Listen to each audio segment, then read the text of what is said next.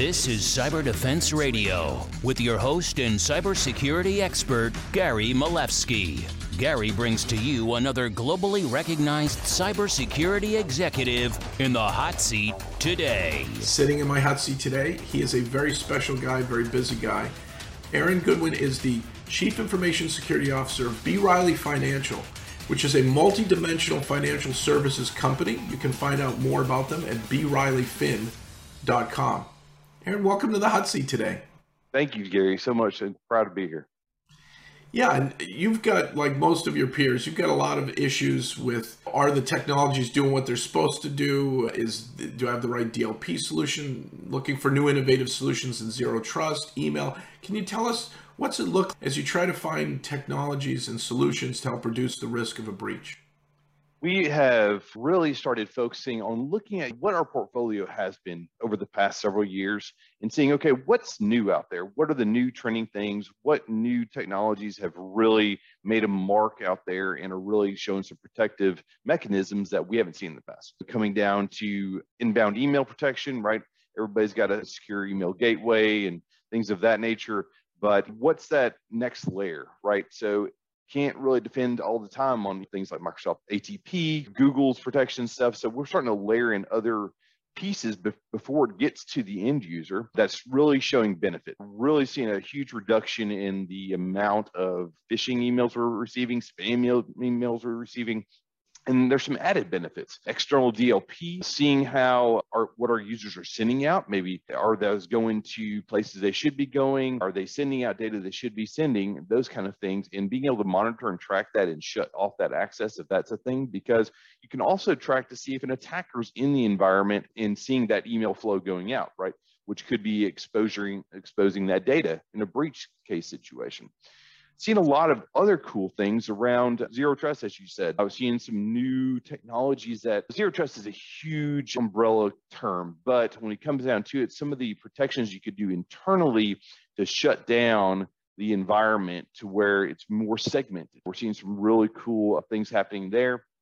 And for the past several years, we've been testing some penetration testing software internally and that are automated and show you a black box, white box, gray box kind of situation. We've been testing a few of those in the past couple of years, and we're now moving, okay, now what's the outside? Can you get in the outside automated with some of these things, with some of the new attacks or ransomware payloads that are coming on? And can you get in the environment?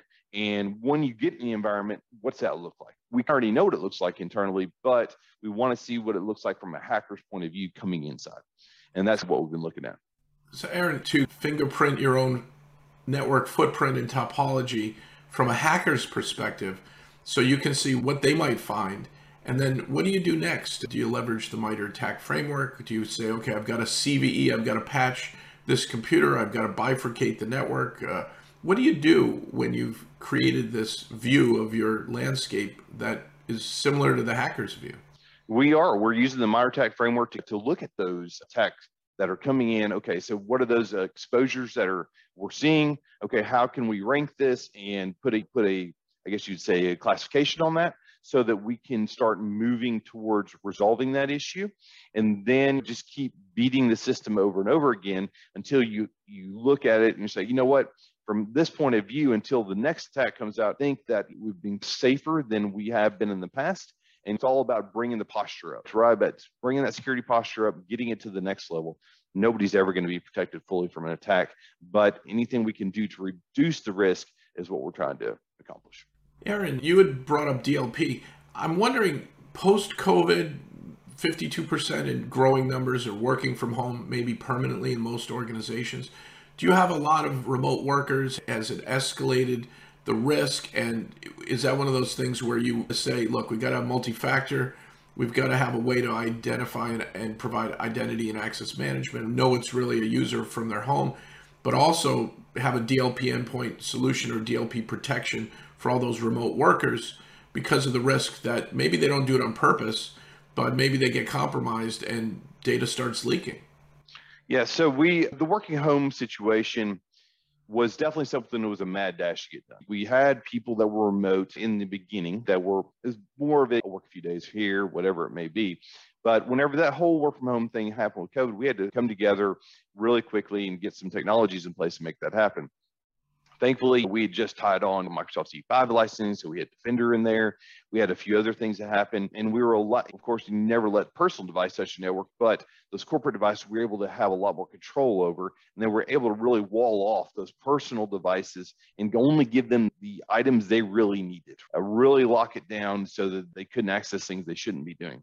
And the DLP agent side, that's something we're still playing around with. So we're trying to see, okay, where do we see the most data moving, and then attack that. So we started with the email side. We've been watching some of these DLP movements with the products like Varonis and things like that, so we can know where that data is moving throughout the environment, and we started to attack it at that level first. And that's technology and keeping an eye on the computers and the data at rest, data in transit. Good stuff. But really, it boils down to your staff, how well they're trained, the user behavior. A lot of users don't really understand good computer hygiene, and we all brush our teeth every day, but maybe we don't brush our computer's teeth when we should. And that's where we need the help of a CISO like you. What are you doing in that area? Are you training your users frequently? Do you have any recommendations for our viewers and listeners? I think with the regulations that are out there, it became a mandate that you train your users on cybersecurity best practices and things of those natures. So we started there, right, years ago. And then we started moving and growing the program to where it was more tied to computer hygiene, to where you're getting more phishing more fake phishing tests on a regular basis. And it's not just quarterly, it's ongoing. We're hitting a annual cybersecurity training, of course, but then we as a department see these threats that are coming in, see some of these news articles, and we'll write some specialized emails to the firm's employees about these. We get a lot of good feedback from those employees, and they're asking questions. What can I do at home? What can I do better here? That's done really well. And then we take it to the next level, and we've really started focusing on the IT and security departments and just making sure they have a lot of training that they're mandated to do on an annual basis so that stay up to date on the technologies, the skills that they need, and some of the new protection mechanisms going on. And we've continued to expand that program, and I believe it has really bolstered our confidence of our employees over time. So, Aaron, Cybersecurity Awareness Month should not just be October, it should be every month as well. It should be every month and every other week, something that has a cadence to where it shows that there's progress being made, right? If you do it quarterly or you do it once a year, that progress it's hard to track, and it's hard to really track that progress. So we've really trying to focus on doing it as often as we can, and we've seen really good results. And then say if somebody fails a phishing test, we throw them through a phishing training immediately. And if it grows, it has a progressive training cycle on it. So it continues to show that we are showing how important it is to the firm, and we want them to take it seriously as well. That makes so much sense. And are you regulated as a financial organization by, is it the SEC, is it the FDIC? Are there different regulators? Are there state regulators that create a little extra pressure on you? Are there any compliance issues or regulatory compliance standards that in your industry you have to worry about? The main ones that we are under are around SEC, FINRA, NYDFS, CCPA. Those are the ones that we primarily look at, right? So the focus of some of those regulations in the past has been outdated. NYDFS came in, tried to step up that game, which is really, around 800, 170, NIST 800, 170 baselining security. And then now you're starting to see SEC come out. They've got some requests for proposals out there right now. They're really going to try to get those reporting cycles and the security standards a little bit higher across the board, right, with public companies. So not just financially related sectors, but also the public company sector, which I think is a big, strong thing that's going to be done. Now, they're putting some stringent rules in there that are being commented, and we hope that we'll see some fluctuation there that changes, but they're definitely trying to pick up the speed on how this gets done. So does that mean you buy tools and technologies and services that kind of document everything they're doing, and then you have to roll that up and create reports for regulatory standards, or is there a methodology that you've come up with on your own? How do you really deliver the results to get the regulators off your back, if you will? So truthfully, we started out this journey looking at what solutions were out there, and knowing that some of these things that were coming down the pipe we had not seen before. So what we were trying to focus on was, okay, what can we focus on right now that we can build internally, maybe in SharePoint or maybe in a list here to start tracking it at least, right? Tracking the exemptions against policies or the exceptions against policies and where we have gaps. So we definitely focused in a compliance governance tool to help us monitor our governance, or our compliance to those rules. And that was a big way that we can show it. It's got beautiful gauges and reports and stuff to help you with that. But then we also do have a lot of those internal things that lists and stuff that we build to make sure that we're constantly monitoring the things that need to be monitored. And then when we're asked for a report, we can spit out a report, CSV or whatever, to those groups and show them where we are. And really what they're asking for in a nutshell is, are you protecting privacy and data? Yeah, they're really focusing on confidentiality of your data, make sure your customers' data is safe, make sure that encryption's in place, make sure MFA is in place, make sure you have an incident response policy and those kind of things. And that you're going through these exercises that help and have been proven to help during situations. Because as I said earlier, we can't protect ourselves from 100% from attacks, but what we can do is plan well. And that's what we're trying to do, is plan very well. And B. Riley Financial is an innovator in your industry, and it sounds like an exciting place to work. Tell us about the job hiring in cyber. Do you have openings? Is it difficult? Do you have any tips or ideas for your peers on filling the roles? Can you point our viewers and listeners to a place if they're looking for work? Yeah, I think what you see out there right now is the market is all over the place. Finding good people is hard, and finding dedicated individuals that are enthusiastic about what they're coming to do has been hard. You're afraid that you're going to get one person, or you get them in and then they're going to be gone in a few months. That's been a struggle. So what we have done, we've taken our security growth slow, right? We took a role, we filled it as much as we could, packed it full of responsibilities as much as we could. When that became overflow or became overburdensome for some of us to take on a new situation, we'd go to fill a new job. So we just got through hiring a new position, and that's working out really well. So we expect that we'll have another position in the coming year in my department, but IT is always looking for people. It's a constant situation. As we grow, as we acquire, we continue to look for energetic new people to come into the firm. And if you want to check that out, go to brileyfin.com/careers, and we got a listing of all the jobs we're looking to fill.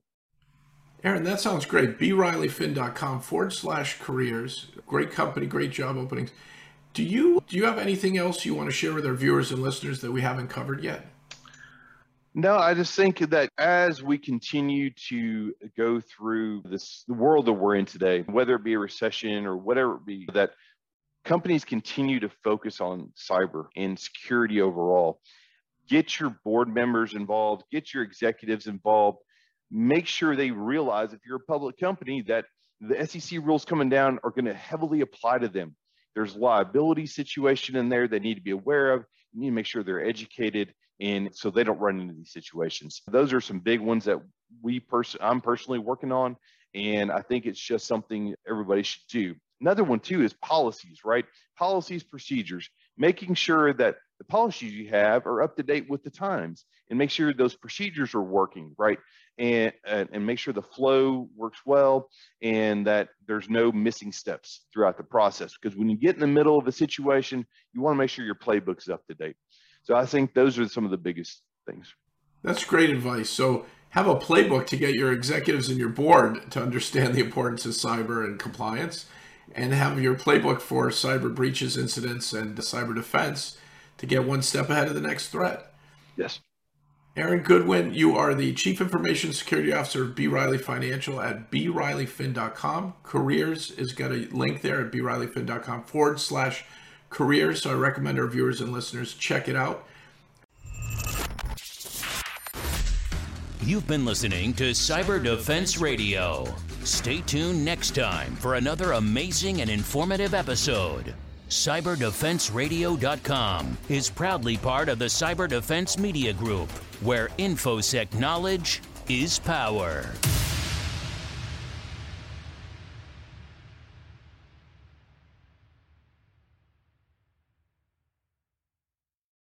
Cyber Defense TV and Cyber Defense Radio have launched 24/7 by 365 live streams. Visit them online today at cyberdefense.tv and cyberdefense.radio with your host and globally recognized cybersecurity expert and my good friend, Gary Milewski.